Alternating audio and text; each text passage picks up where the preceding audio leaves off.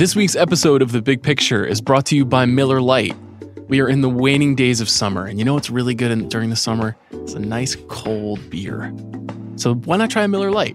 With Miller Lite, there's only 96 calories and 3.2 grams of carbs. That's fewer calories and half the carbs of Bud Light. So there's really nothing more to talk about. If you're really looking for a beer, check out Miller Lite.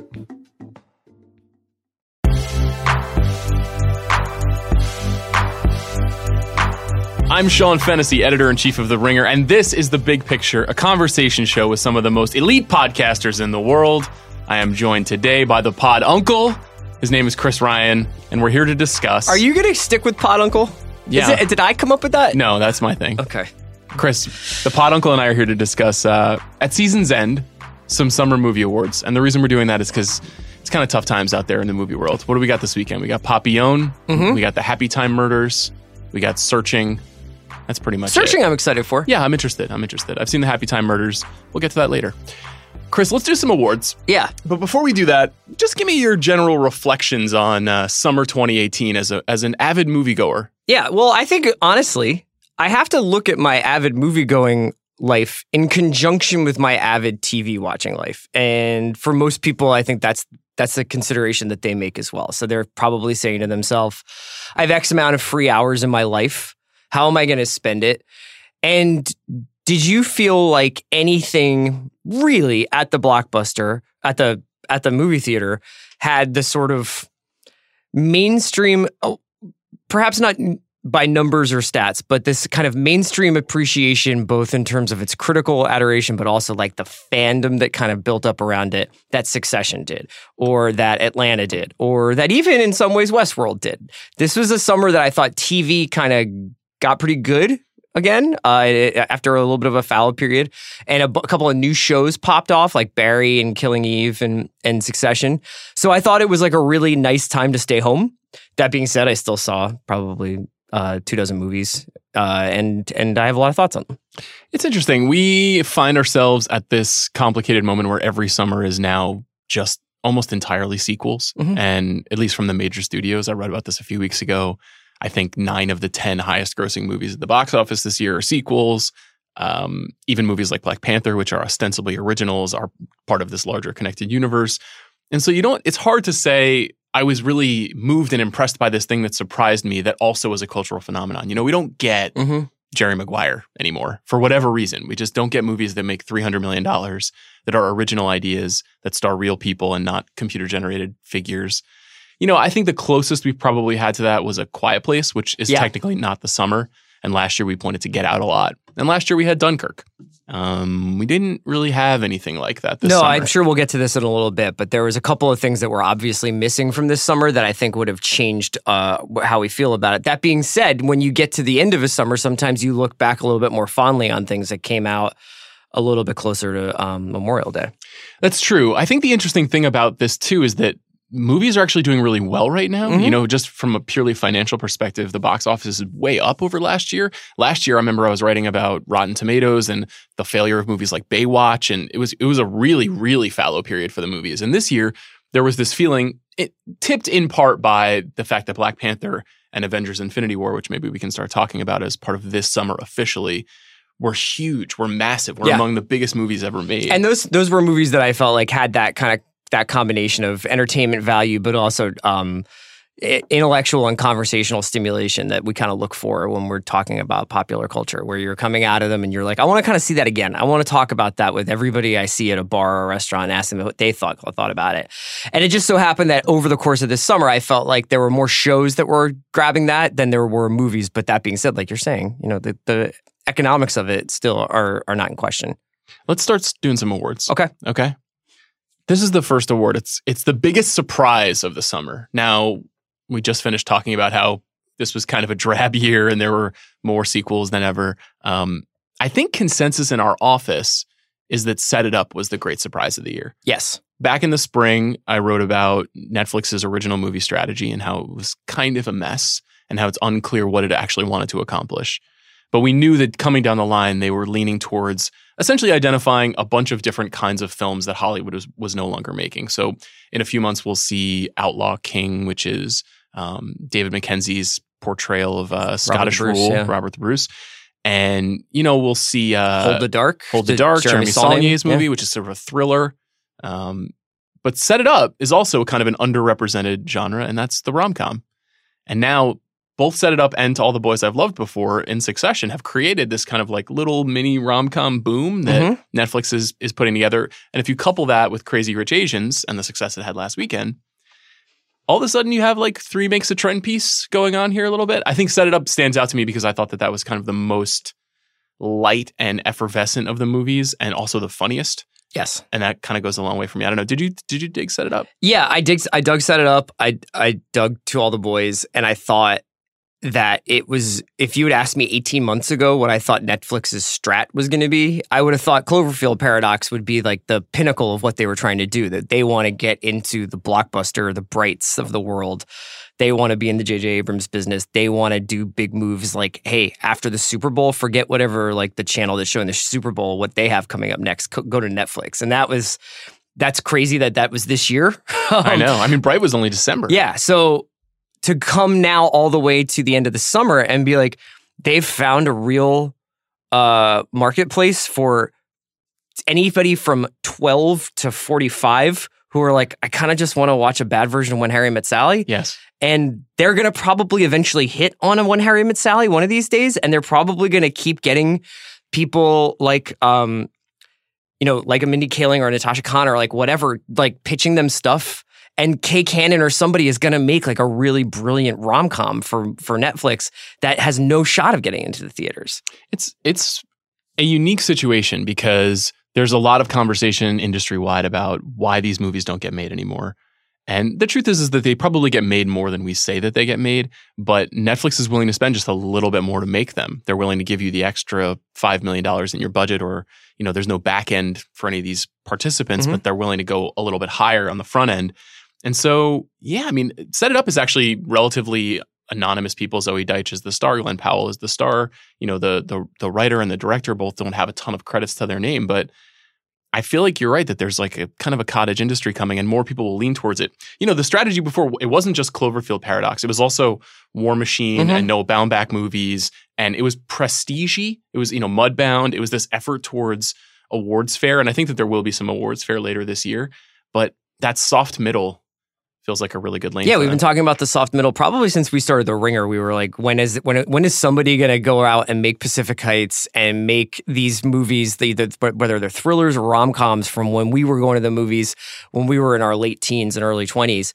And it seems like they've really found that. The other thing I really like about these movies is they are star factories. They are actually one of the only places you can go see emerging acting talent get fun roles. Like you can find some, there's roles out there where it's like, oh, this trenchant portrayal of somebody who's surviving in a bus somewhere. Shout out to Into the Wild. But like to see Glenn Powell get to try to be Tom Cruise is actually pretty fun in this day and age. And I think we're seeing it this week with To All the Boys, both Lana Condor and Noah Centineo. Now, all of a sudden, two people I had never heard of 9 days ago are objects of cult affection. There's a weird hybrid. It's a hybrid of almost like a social media star and an actor. Because I feel like all of a sudden, it's like, yeah, you don't know about Noah Centineo? I was like, no, this movie came out like 4 days ago.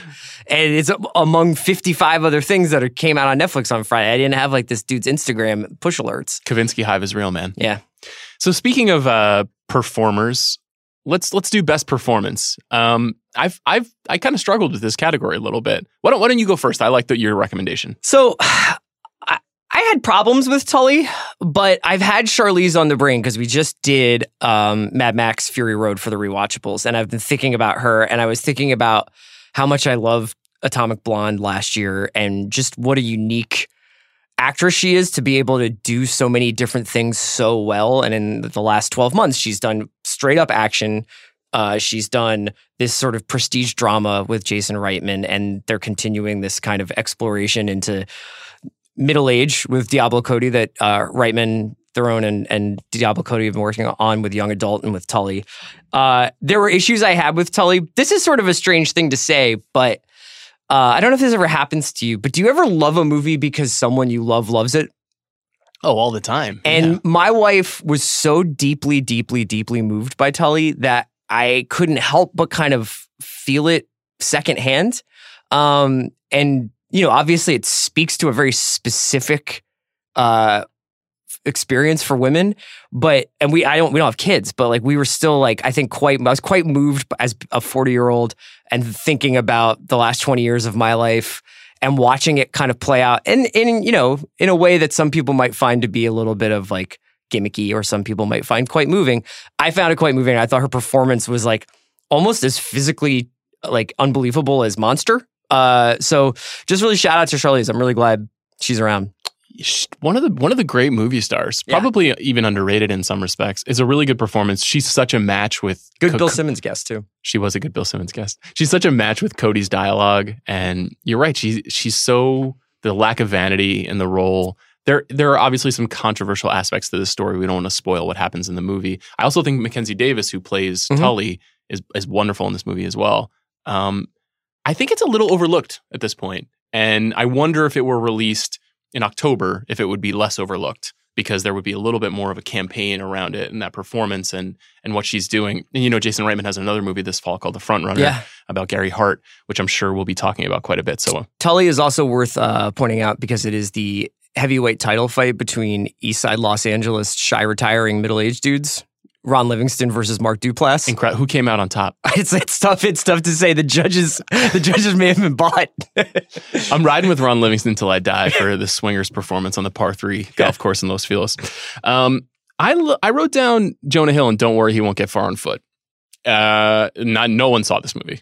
I had Gus Van Sant on the show, and it's a very strange portrayal of a cartoonist who gets into a car accident and becomes a quadriplegic. And Jonah Hill plays essentially his sponsor in Alcoholics Anonymous. Look, there's just 4 things. Keep going to meetings, read this book I'm giving you. Don't drink. If you think you're going to drink, call me first, never after. And it's a real transformation. And it's an interesting first step in a big year for Jonah Hill. Jonah Hill is all blonde in this movie. He is a more svelte Jonah. The fit is right, as they would say, on Grailed. Shout out to your boy Lawrence Schlossman. And he does transform. He's kind of amazingly zen and chill and beautiful, but also vainglorious and sad. And he plays like a rich guy looking for purpose. Mm-hmm. And it's such a tragic but beautiful and great role. And then now later this year we have Maniac coming from your boy Cary Joji Fukunaga, his first foray into series television since True Detective. Yeah, starring Jonah. And then in October, Jonah's first movie, his directorial debut, mid-90s, comes out. Which by all accounts is dope. I'm very excited about that movie. I'm sure we'll be talking about it. Hopefully we'll have Jonah on the show. I also wrote down a movie that I know you didn't see. Yeah. Jim Cummings and Christopher Robin. Jim Cummings is the voice of Winnie the Pooh and has been the voice of Winnie the Pooh for some time. Okay. Where are you at on Christopher Robin, Chris? You know that thing I said where I'm like, do you ever love something because someone you love loves it? This is your shot. I don't think I could convince you on Christopher Robin. I thought Christopher Robin was good. I didn't blow my mind. I was ready for it to take over my weekend, and it didn't quite do that. But the vocal performance is an underrated thing. And Jim Cummings, who is a grown man talking like a childlike bear of some other guy's imagination, somehow transports you into being 7 years old again. And that is a unique skill. I'm totally cracked. I don't see any cracks. A few wrinkles, maybe. It's quite good and believable. Mm-hmm. That's yes. Okay. Yes. Even though he's a CGI teddy bear? No, absolutely. So I wanted to give a quick shout out to Jim Cummings. Anybody else that you liked? No, I think that was pretty much it. I mean, obviously, I don't know if you consider First Reformed a summer movie. Yes, but sure. Ethan Hawke will probably get nominated. I hope so. One of the best performances I've seen in a long time, and we're Hawk heads. Yes, truly. We're Hawkeyes. So yeah, Hawkeyes. Wow, we need to bring that back at some point. Okay, how about a best that guy performance? Okay, especially in a year where there aren't a lot of tremendous leading performances.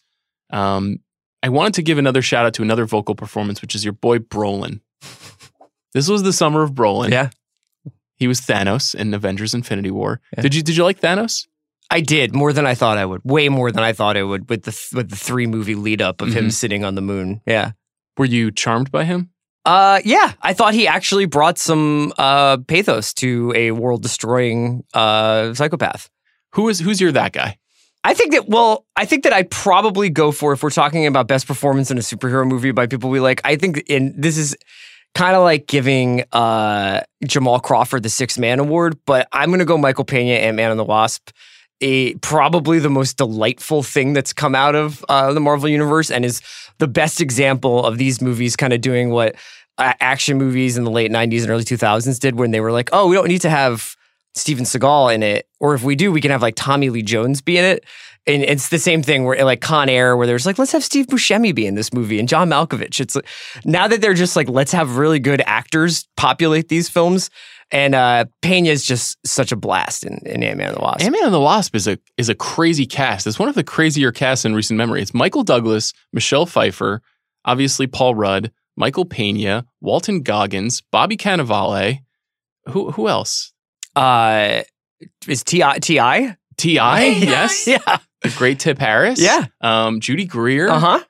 Evangeline Lilly, of course. I mean, it's one of the more stacked movies of recent memory. But I agree, Pena, every time he's on screen, he kind of steals it. Yeah, and he has a thing that he is doing, and even though it's basically the same thing from the first Ant-Man, like when he tells the story, it's golden. It's golden, yeah. Yeah, I love that. It's a great bit. I wanted to give a shout out to Ebony Maw. Okay. Do you know what Ebony Maw is? Is that an Avengers thing? Yeah, it's an Avengers thing. Okay, what is it? Ebony Maw is one of Thanos' sort of right-hand men. Oh yeah. He's like the intellectual twerp who also has the psychokinetic powers. Sure.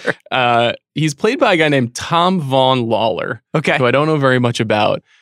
But he actually goes toe-to-toe in a scene with 3 great Oscar-nominated actors, and I think he wins the scene. And it's early on in the movie. And it's when Iron Man, Bruce Banner, and Doctor Strange That's right.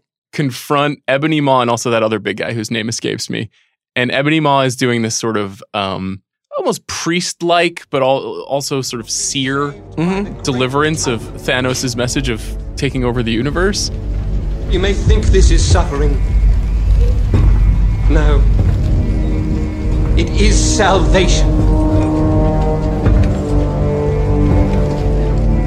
The universal scales tip toward balance because of your sacrifice. Smile. For even in death, you have become children of Thanos. I really enjoy that speech. And the thing is, it's a reminder of just how silly these movies are, because you have this incredible wealth of talent standing against a green screen. And the person who can come away with the scene is essentially like a zombie alien man. Yeah. I actually liked Infinity War, but it reminded me over and over again, like what a silly pursuit all this is. Nothing will bring you back down to earth after you see one of those movies than when you watch any of the making of clips and they're all acting in front of green screens and they have like ping pong balls all over their face. I know that it means they're doing a great job because it's so involving, even though they have to do so much smoke and mirrors to make it work. But there's just something really like kind of sad seeing Ruffalo like being like, "Hey, watch out!" in front of a piece of carpet. It's like, come on, dude, you can count on me. Yeah, you're like one of the great actors of the 21st century. This is such a weird. You ran over Margaret. We got to get Lonergan and Ruffalo back together again soon. Okay, next category, best sequel. Mm-hmm. Again, I'll say another movie you're not going to see. It's called Incredibles 2. I had Brad Bird on the show. I would encourage you to listen to that. It's a wonderful movie. It's a useful sequel. It's low-key one of the most successful movies ever made. I don't think people realize that. I think it is now the biggest animated movie ever, which is a testament to Pixar's power, but also to the unique invention, particularly the action sequences and the character building that they do in these movies. I have a pretty good feeling what your sequel of the year will be, but why don't you tell us? Yeah, I'm going to go Sicario, Soldado, which is one of those fun movies that you get to come out of. And then when somebody's like, should I go see that? You're like, I don't know, man, it might not be for you. Which is a pretty rare thing now these days because they make movies for the most amount of people possible. It's kind of ridiculous that they made this movie. Yes. It's so dark. It's so ill-timed. It's so violent. And it actually takes like all the parts of the first movie that people were probably like a little bit uncomfortable with and ups them to almost unbearable levels. But I loved it. I loved it. We did the interview with Stefano Sollima and the director. I think that this movie is misunderstood in a lot of ways, both as what it's trying to say politically, but also what it's trying to do artistically. And I think it's a remarkable movie. I assume if you're listening to this show, you've probably heard Chris's defense of Soldado on The Watch. But if you haven't, check it out. One of the great podcast essays of 2018. I thought it was a very insightful and riveting interpretation of this movie, which I will say that I also enjoyed, but have not recommended to anyone. Right. And probably will not. Speaking of movies that are difficult to recommend, best horror movie. Yeah. This is actually, summer is where we get our scares, right? And this is typically, you get a nice clip of about 3 to 4, and sometimes upwards of 6 if you're looking for the on-demand ones of horror movies, because they can move these out. The kids are sneaking in, like, let's get this going. And did you find this to be a good horror summer? No. Okay. Not at all. I'm on the record as loving Hereditary. I was pretty swayed by the director Ari Aster's take that it's a little bit more of kind of an adult drama tragedy than a horror movie, even though there are aspects of it, particularly the final 20 minutes, that are pure horror.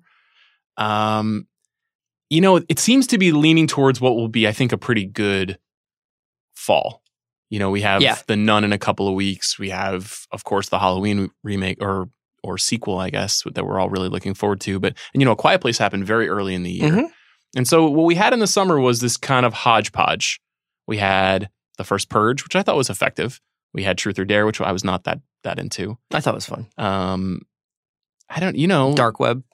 Dark Web was good. Yeah. So Upgrade was pretty good if you want to consider that horror. That's a little bit more sci-fi. Like a Paul Verhoeven movie. I have a couple that I could recommend here. I haven't seen a couple of these. Yeah, so The Ritual, I don't know if it falls exactly within the event post-Avengers. I can't remember exactly when it was up on Netflix. So it's a David Bruckner movie. He came on The Watch. I really like this movie. It stars Rafe Spall. It's set in Scandinavia. It's like a bunch of guys who go on a hiking weekend through the Scandinavian woods and come across something in the woods.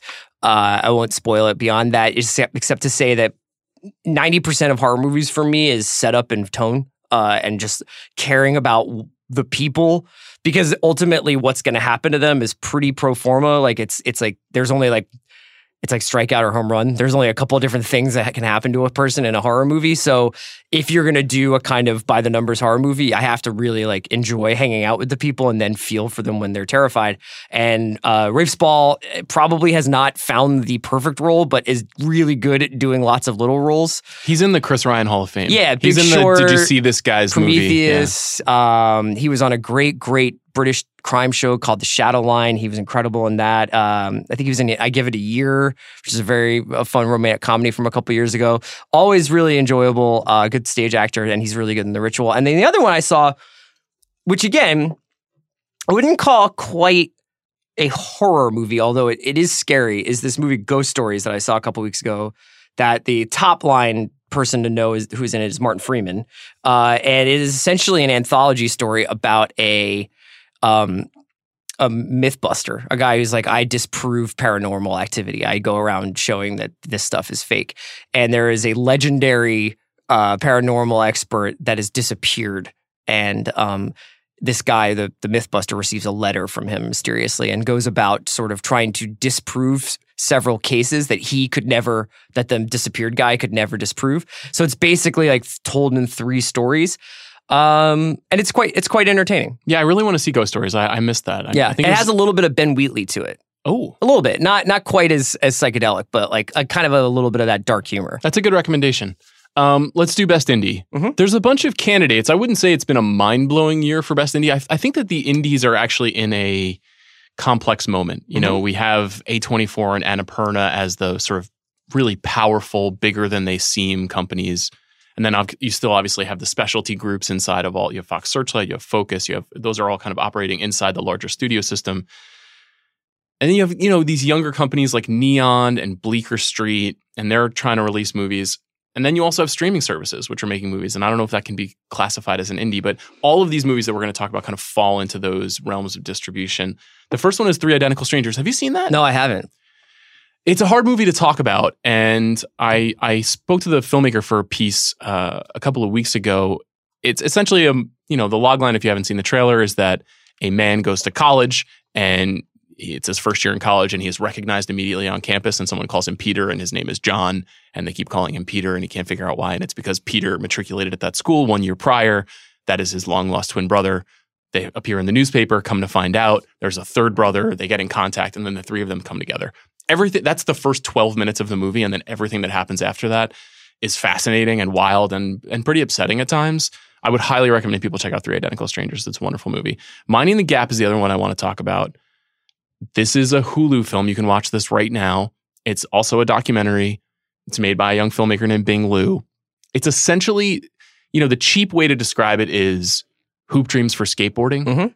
I think that's a little bit unfair, but it essentially follows these three kids in Rockford, Illinois over the course of 10 or 12 years as they come to grips with the difficulties of their life, the complications of living in a kind of a crumbling American town, a lot of problems with their fathers and what that means for the future of their lives, what skateboarding means to them, of course, and it is interwoven with this beautiful skateboarding photography and the cinematography is great and it's all very handheld, but it's much more about these kids and kind of what happens to them and the toll that life takes on young people. And I think we have this, even in this office, we have this kind of joking conversation about like millennials and what they don't understand and how they don't work hard or they don't understand the way to get to the top of things.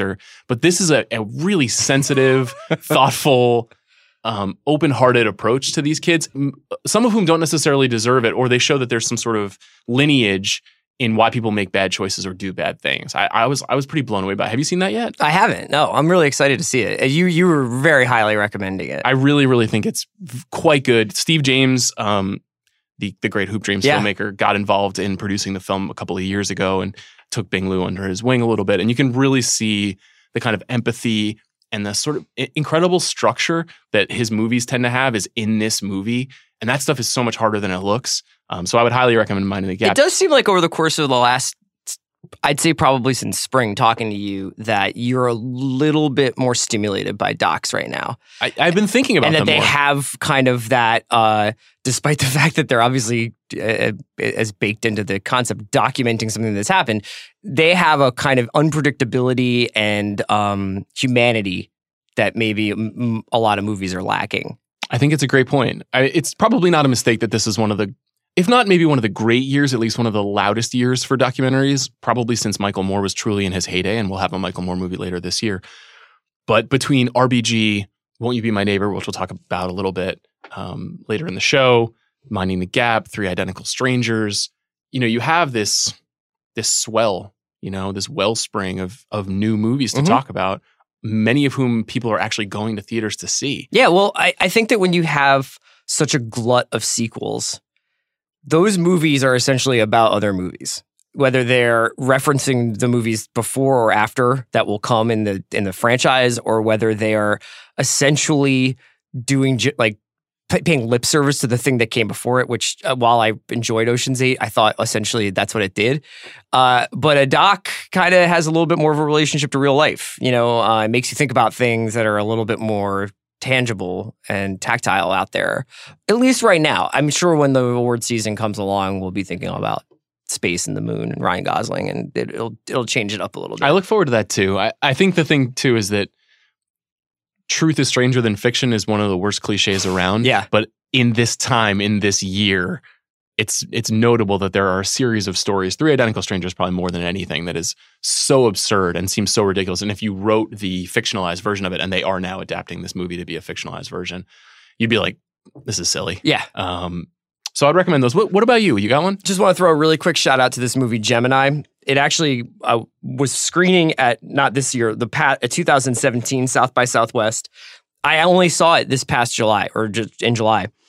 It is directed by Aaron Katz and it stars Lola Kirk. And it is about, I think the coolest way to describe it would be, it would be like, what if you tried to make The Long Goodbye in modern day LA? It's about celebrity. Lola Kirk plays an assistant to a huge movie actress played by Zoe Kravitz, and there's a mystery at the center of it, but there's stuff with like paparazzi and trying to find out the truth about this murder mystery, and it has a real interesting way with tone. It can be Lynchian. It can be actually quite funny, and then it can just be sort of straightforward dramatic.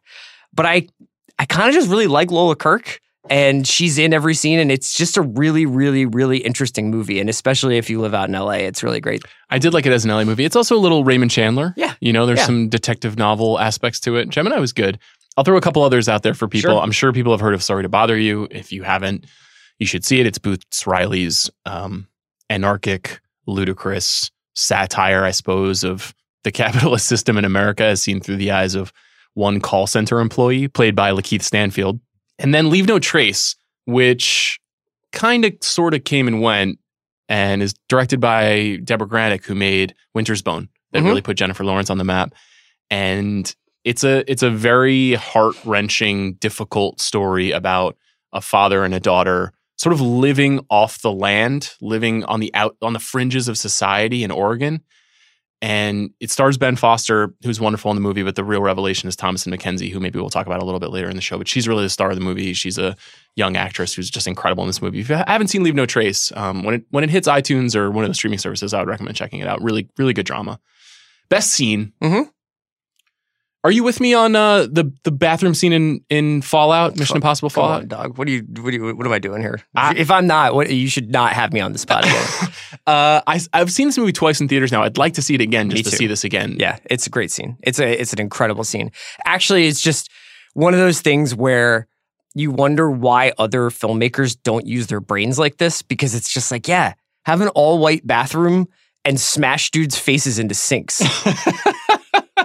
Yeah, that's exactly how I feel. It's purely visceral. It's just a fight scene. Yeah. I mean, it's not any different from any fight scene you'd ever see in a bad straight to DVD movie, but it's beautifully choreographed. The cinematography is amazing. The physicality, the hitting, the connection that happens.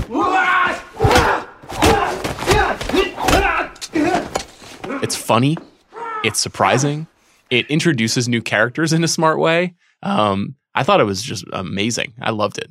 And in a movie that goes out of its way to be like, here's two helicopters are going to crash on a mountain. Yeah. It was just like, here's three guys like beating the crap out of each other in a bathroom for 10 minutes. I'm in. I'm all in. What about you? You got one? I want to throw out, there's a scene in Soldado that is a lot like the border crossing in the first film, but is shot from the perspective of a child, which is absolutely terrifying and harrowing. I wanted to sort of the double cross scene in Soldado, and almost equally as harrowing, I wanted to put a special shout out to the pool party in 8th grade. Yeah, did you get some waves of recognition there? I just watched it through like my fingers. Like I was like, I just want this to work out for this person so badly. Yeah. That's a funny thing because you, of course, for longtime listeners of Chris Ryan's podcast will know that you were a great swimmer. I was a certified lifeguard. Certified lifeguard. So no, I wasn't worried about her drowning. I was worried about her socializing. No, that is very, the way that the music scores that scene, it's this sort of like throbbing EDM. Yeah. And the concept of going into a space where everyone is having fun, but you don't really know what to do is, I don't know if I totally identified with it, but I got it. Yeah. And that is a great scene. In a series of movies in a series of scenes in a movie that is working hard to make you uncomfortable. Yeah. That one is particularly good. And then you had Bo on. I saw Bo talk actually after I saw this movie. It sounds like this was probably among the most complicated sequences to shoot in the movie, just because it was so many extras and it was water and it was but you really do feel like you have the geography of that house and all the little places in parties where you have to like walk up to a group of people and be on the outside and wait for them to accept you, and it just never works out for her that day. And it was just a really, really well done scene, I thought. I think the two hardest times to make friends in life are 12 years old and like 40 years old. I've given this a lot of thought as I age, or I'm like, it's a little bit strange to meet a new person as you're moving on in life and say to them like, should you and I be friends? Yeah. So in that respect, I kind of identified with it. But yeah, 8th grade is a great movie. I'm very glad you shouted it out. Biggest missed opportunity. Yeah. Now, I don't want to go too long on the Meg because you just did a good job eviscerating it on the watch this week. But I think we were both pretty bummed out. I apologize to Shea Serrano, who I know loved it. I thought it was pretty cheap. Yeah, I'm not looking for Citizen Kane. I knew what it was, and I actually like Jason Statham movies, like shark movies. So those two things, it's like you're 2-0 in the count. swing away. And I just thought that they didn't know that this movie was going to be a big deal that people cared about, so they spent like $18 on it. It's disappointing. But like I said, there will obviously be a sequel, and I have a feeling they'll probably be like, we should probably make the sequel better than this, right? I hope so. Yeah. Are you in the John Turteltaub hive? Unfortunately, not after the Meg. That's too bad. I was working on a dissertation on him until then. Canceled. Yeah. Ocean's 8. You mentioned this. I didn't think that it worked.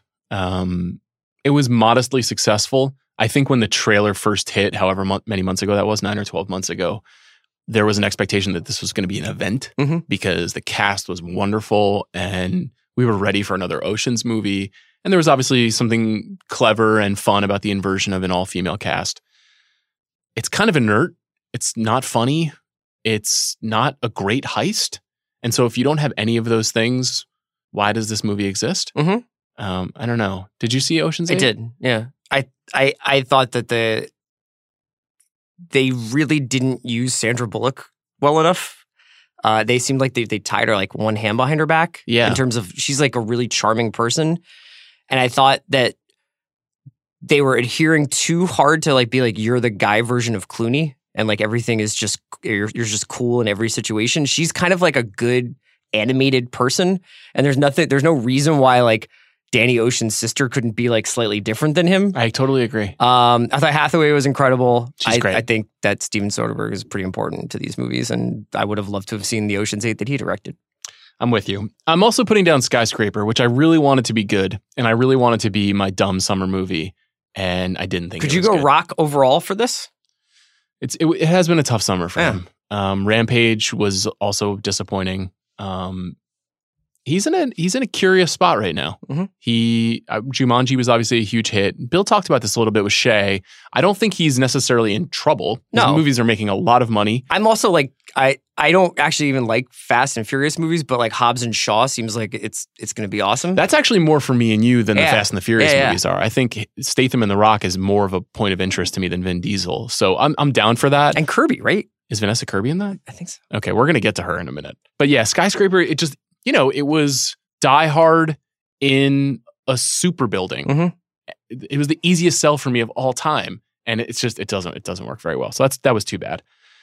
You suggested this category, this next one, and I thought it was really smart. It's called Things That Were Missing from This Summer. Tell me what you were thinking about when you pitched this. There was a heartbeat of quality to last summer. And even if the movies had, even if your mileage varied on the movies, I thought that there were enough cool, like low stakes, but high reward movies that gave us something to think and talk about throughout the summer.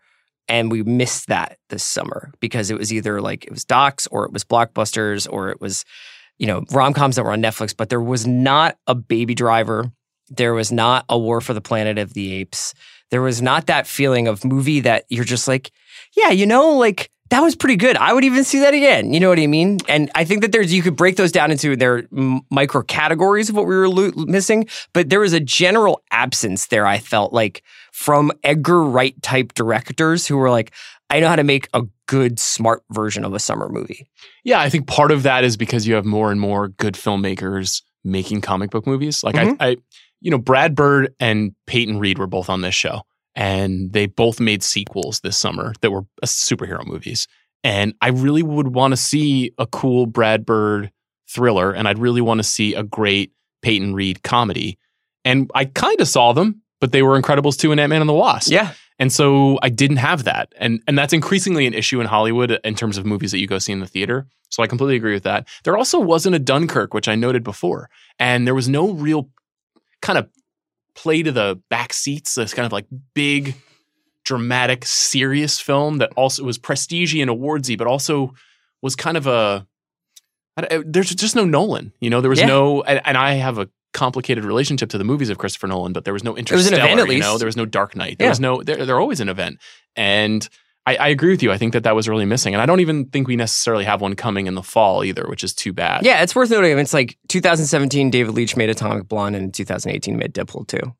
Great point. Let's talk about Deadpool 2 very briefly. Sure. I think it's good. Okay. I don't think it's bad. I mean, it's just Deadpool. I think it's okay to push the limits of what we think a movie should be. Yes. And I think it does that. It doesn't do that in necessarily any kind of technical way, but it does that in terms of what a movie script should be. And I don't think it's impressive to break the fourth wall, but I do think it's impressive to break the fourth wall for 120 minutes. You're probably thinking, this was a superhero movie, but that guy in the suit just turned that other guy into a fucking kebab. Surprise, this is a different kind of superhero story. And the relentlessness of that movie has actually oddly stuck with me, and I'm looking forward to watching it again, even though I don't think it's not a story I care about. There are not human beings I care about in it. I don't even think the action is that good, but the slavish commitment to the bit is weirdly impressive. Like, Hollywood movies are hard to make for a variety of reasons, one of which is people note them to death and they tell them, well, you need to give the audience a chance to catch up This here. guy needs a win. Yeah. That movie doesn't do any of that. I think Deadpool is exactly the kind of movie that is viewed within the context of the movies that are around it. If Deadpool 2 is one of the best movies that came out in a summer, we have a problem. If Deadpool is just one of like 10 cool movies that came out in the summer, yeah, absolutely. I have no problem with it. Let's talk about something that is actually great that happened this summer. Sure. This category is called Rookie of the Summer, and we have 7 nominees, all of which are women, all of which most people haven't seen before, all of which I think could be movie stars. That's pretty wild. It's awesome. So I'll run down the list and we can kind of pick and choose which ones we actually want to focus on. The first one, without question, is Vanessa Kirby. I was not a Crown watcher. I didn't know about her. I saw her in Fallout and I was both in love and fascinated by her performance. She's beautiful. She's got incredible style. She's going toe-to-toe with Tom Cruise in her first big movie. It was a mind-blowing, awesome first big moment for her. Awkwafina obviously has the double shot of Crazy Rich Asians and Ocean's 8. Elsie Fisher in 8th Grade, which we've talked about. Thomasin McKenzie in Leave No Trace, which I mentioned. I wanted to give a quick shout out to Helena Howard, who is in this film called Madeline's Madeline, which is a very strange, interesting, experimental film about a young woman taking an acting class who also has some personal struggles with mental health and how those two things collide in her life. Very cool movie. Manuel Alazic wrote about it on The Ringer. I would recommend you check that out. Then you have 2 more on here too. Geraldine Viswanathan, who is the star of Blockers. Like, despite John Cena may not know that, but she was. She definitely owns the movie. And Lana Condor from To All the Boys, who we've mentioned. Now, we can go to any one of these you want to talk about, but all 7 of them, I was like, who's that? When you're the funniest person in a cast of like 9 funny people who are all doing maximum bits and you're like not dunking on Ike Barinholtz, but you're holding your own and you're like, people come out and they Google you. That's great. She's going to be in this movie Bad Education with Hugh Jackman, which is apparently like kind of an election riff and beat out a lot of competition to get that. And I just think she has like a very specific vibe that I really, really like that could go a bunch of different ways. And then Lana Condor, like, I thought that performance was kind of awesome. Like, I think based on the office we work in, we hear a lot about the 2 guys in that movie, but I thought she was actually delightful. She's great. She's in every scene. Yeah. And like that Meg Ryan role is like hard to do because you are both the audience avatar, but also you have to have like a real character. And that actually, her character in To All the Boys is like pretty specific. She's like trapped inside of her own mind. But she's not like straight up a prude. She's just like, this stuff is hard for me. And I thought that the success of that movie was the specificity of the characters, and more so the success of the movie was the specificity of her performance, which was delightful, but also like idiosyncratic. I completely agree. I love those recommendations. We're going to do some more categories, but first let's take a break to hear a word from our sponsor. This week's episode of The Big Picture is brought to you by The Ringer and movies. The Ringer loves to cover movies. If you're a fan of movies and also television, I would recommend you check out The Watch. This week, Chris and Andy talked a little bit about BlacKkKlansman and The Meg and Crazy Rich Asians, so check that out. And I appeared also on the Rewatchables podcast. If you're not listening to the Rewatchables, check that out. This week's episode was pretty great. We covered Mad Max Fury Road. It was me, Chris, Jason Concepcion, Micah Peters, unlocking the secrets of that 2015 action movie masterpiece. And also, if you're looking for more on movies, check out TheRinger.com. Miles Surrey compiled a very helpful fall movie preview for you. If you're looking forward to Oscar fare or Disney movies or maybe even some action movies this fall, check that out. That's on TheRinger.com. Now back to my conversation with Chris Ryan about Summer Movie Awards. Okay, we are back on the big picture. Just a few more categories to go. Summer Movie Awards. Chris, this is called Best What Happened Here. Yeah. And it's for Solo, A Star Wars Story, which is a movie that came out. Yes. It is a movie that was released. It's a Star Wars movie that seemingly no one liked, which is the first time that's ever happened in the history of time. Uh-huh. What happened here? They didn't know somehow they didn't know how to release a movie about one of the most popular fictional characters of the last 50 years. Tough beat. Yeah. I think we'll look back and just be kind of staggered by this in the years to come. It'll look like, how did you guys not know how to, and they don't know how to put out a Batman movie now, but we'll look back and be like, you guys screwed up Batman. You guys screwed up Superman. You guys screwed up Spider-Man here. Like this was the layup. You should have had a trilogy of movies that you could have done that led up to New Hope, and you messed it up.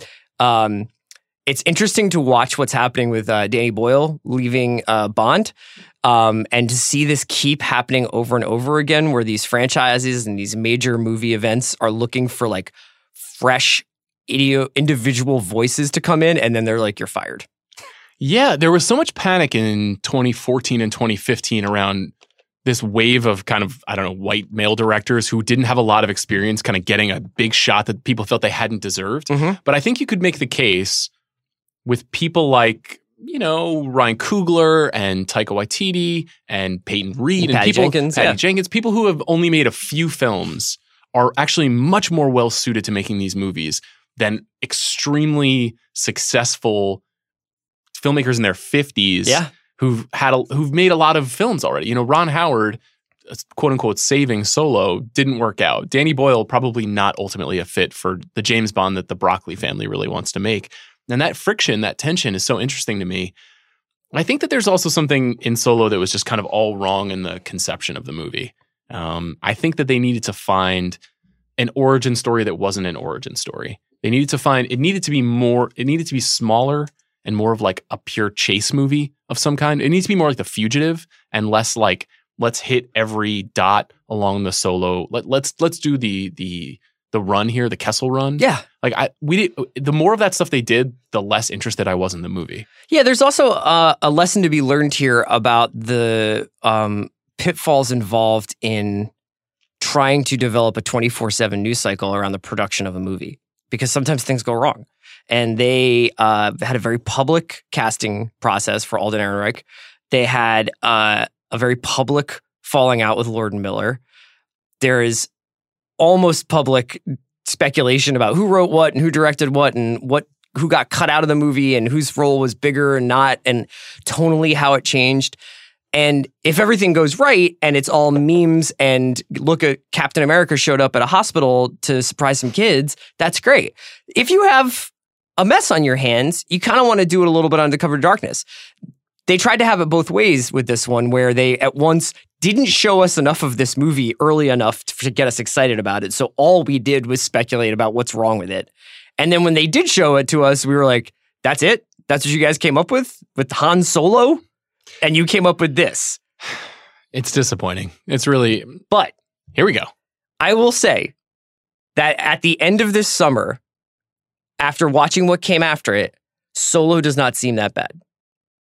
We have arrived 3 full months later at the, are we sure it's bad? I don't know what shortlist it would make of best movies of the summer, but I've gone over the list of movies I've seen 3 or 4 times now, and I can't say that it's not in the top 10. That's the notable thing about this, is it's not bad. It's definitely not bad. Yeah. It's just not good. The train robbery is pretty cool, and Phoebe Waller-Bridge is pretty funny, and I think Ehrenreich is fine, and Harrelson is fun, and there's a bunch of stuff happening in it that is okay. But if you're 40 and you've been waiting for this your entire life, it's a little disappointing. It's a little bit like Carlos Beltran's contract with the Mets. That's the closest parallel I can make, where he was a pretty good Met. He had a couple of really good seasons. He couldn't stay healthy. He couldn't finish out his contract in the way I wanted. He was the highest paid player in franchise history. He was pretty good. Will you one day host The Big Picture as Francesa? I would love to. The more photos... What's Ron Howard doing out there? It's a disgrace. Next category. The worst movie of the summer. I just saw it. It's called The Happy Time Murders. It is not good. I'm just going to let you cook. I have nothing that can match this. You know, I'm writing about it on theringer.com this week. I don't want to say too much. This is the Dirty Puppet movie. This is from Brian Henson, son of Jim Henson. It is clearly a riff on the Muppets. It's sort of like What If the Muppets Fucked? That's the short line on it. And it's not very funny. There's a surprising amount of talented people involved in this movie. Melissa McCarthy is both the star and a co-producer of the movie. Maya Rudolph is in quite a bit of the film. Elizabeth Banks is in this movie. The puppeteering is good. You know, it's actually quite clever at times. All of that stuff actually works well. It's just sort of painfully unfunny. And the jokes aren't good and the setups aren't good.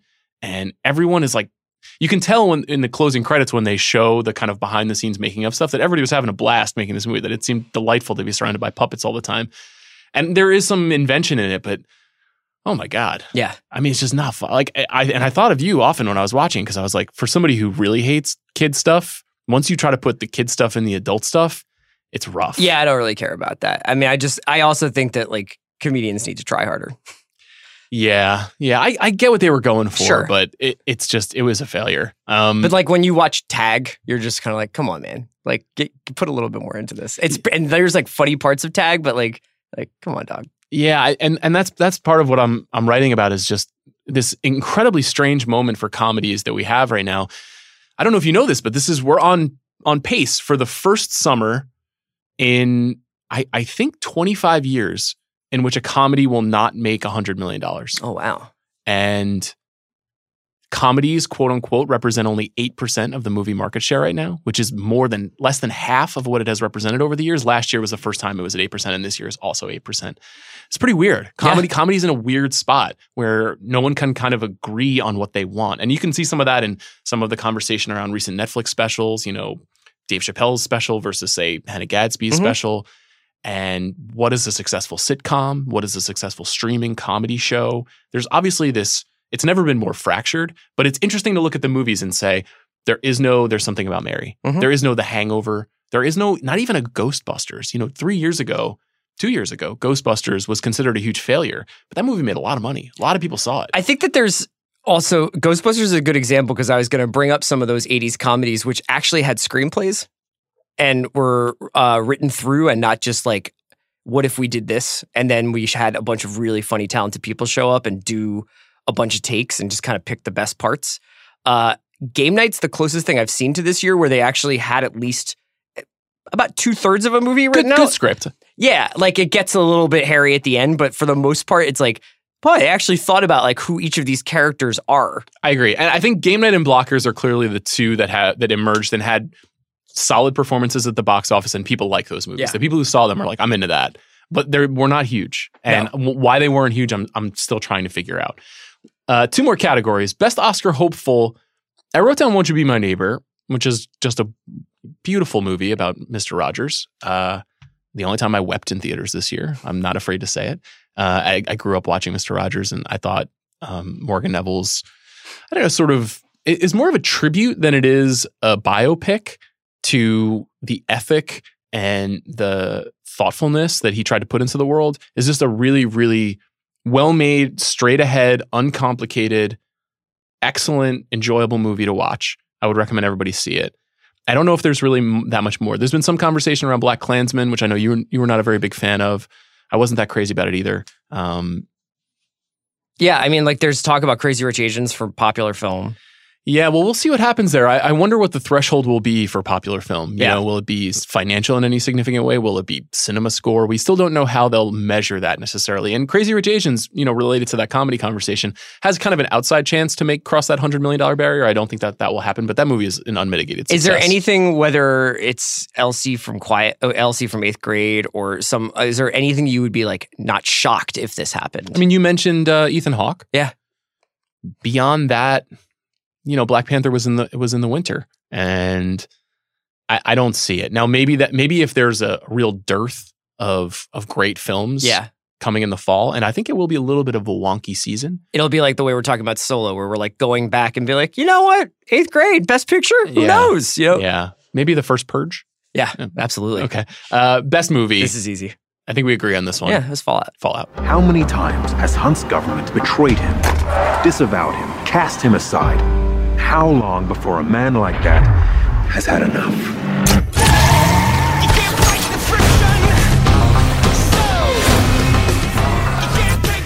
It's like anything. It's pretty much everything you would want from a summer movie. I loved it. I think probably the most interesting conversation I had with the director this year was when Chris McQuarrie came in to talk about it. He's got a real handle on how to make cool movies like this, and he understands the spirit of a summer movie. I mean, he checked all the boxes for me. Great movie star, great set pieces, fun story that isn't very meaningful, phenomenal supporting characters all around, and genuine tension that kind of thrills you in the theater. It's also its own thing. It's not a superhero movie just without capes. There's actually like a completely different physics to this movie, and it understands what you need in the course of an experience of starting at one point and ending at another, and having the stakes expand as you go forward. So like we're saying, like it opens up with a classic Mission Impossible sort of double cross. There's a really good fight scene in a bathroom, and then it's car chase, helicopter chase. You know, it just gets bigger and bigger and bigger as it goes along. And it's one of the only movies that I find has rewatchability this summer, and that's kind of like what built summer blockbusters, was people being like, I'll go see that movie 4 times this summer, you know? And you don't have to do that anymore because there's so much stuff to do, but I would go see this a 3rd time. This podcast got bigger and bigger and bigger as it went along. Chris Ryan, thank you so much for doing this. Thanks for having me. See you next week on The Big Picture.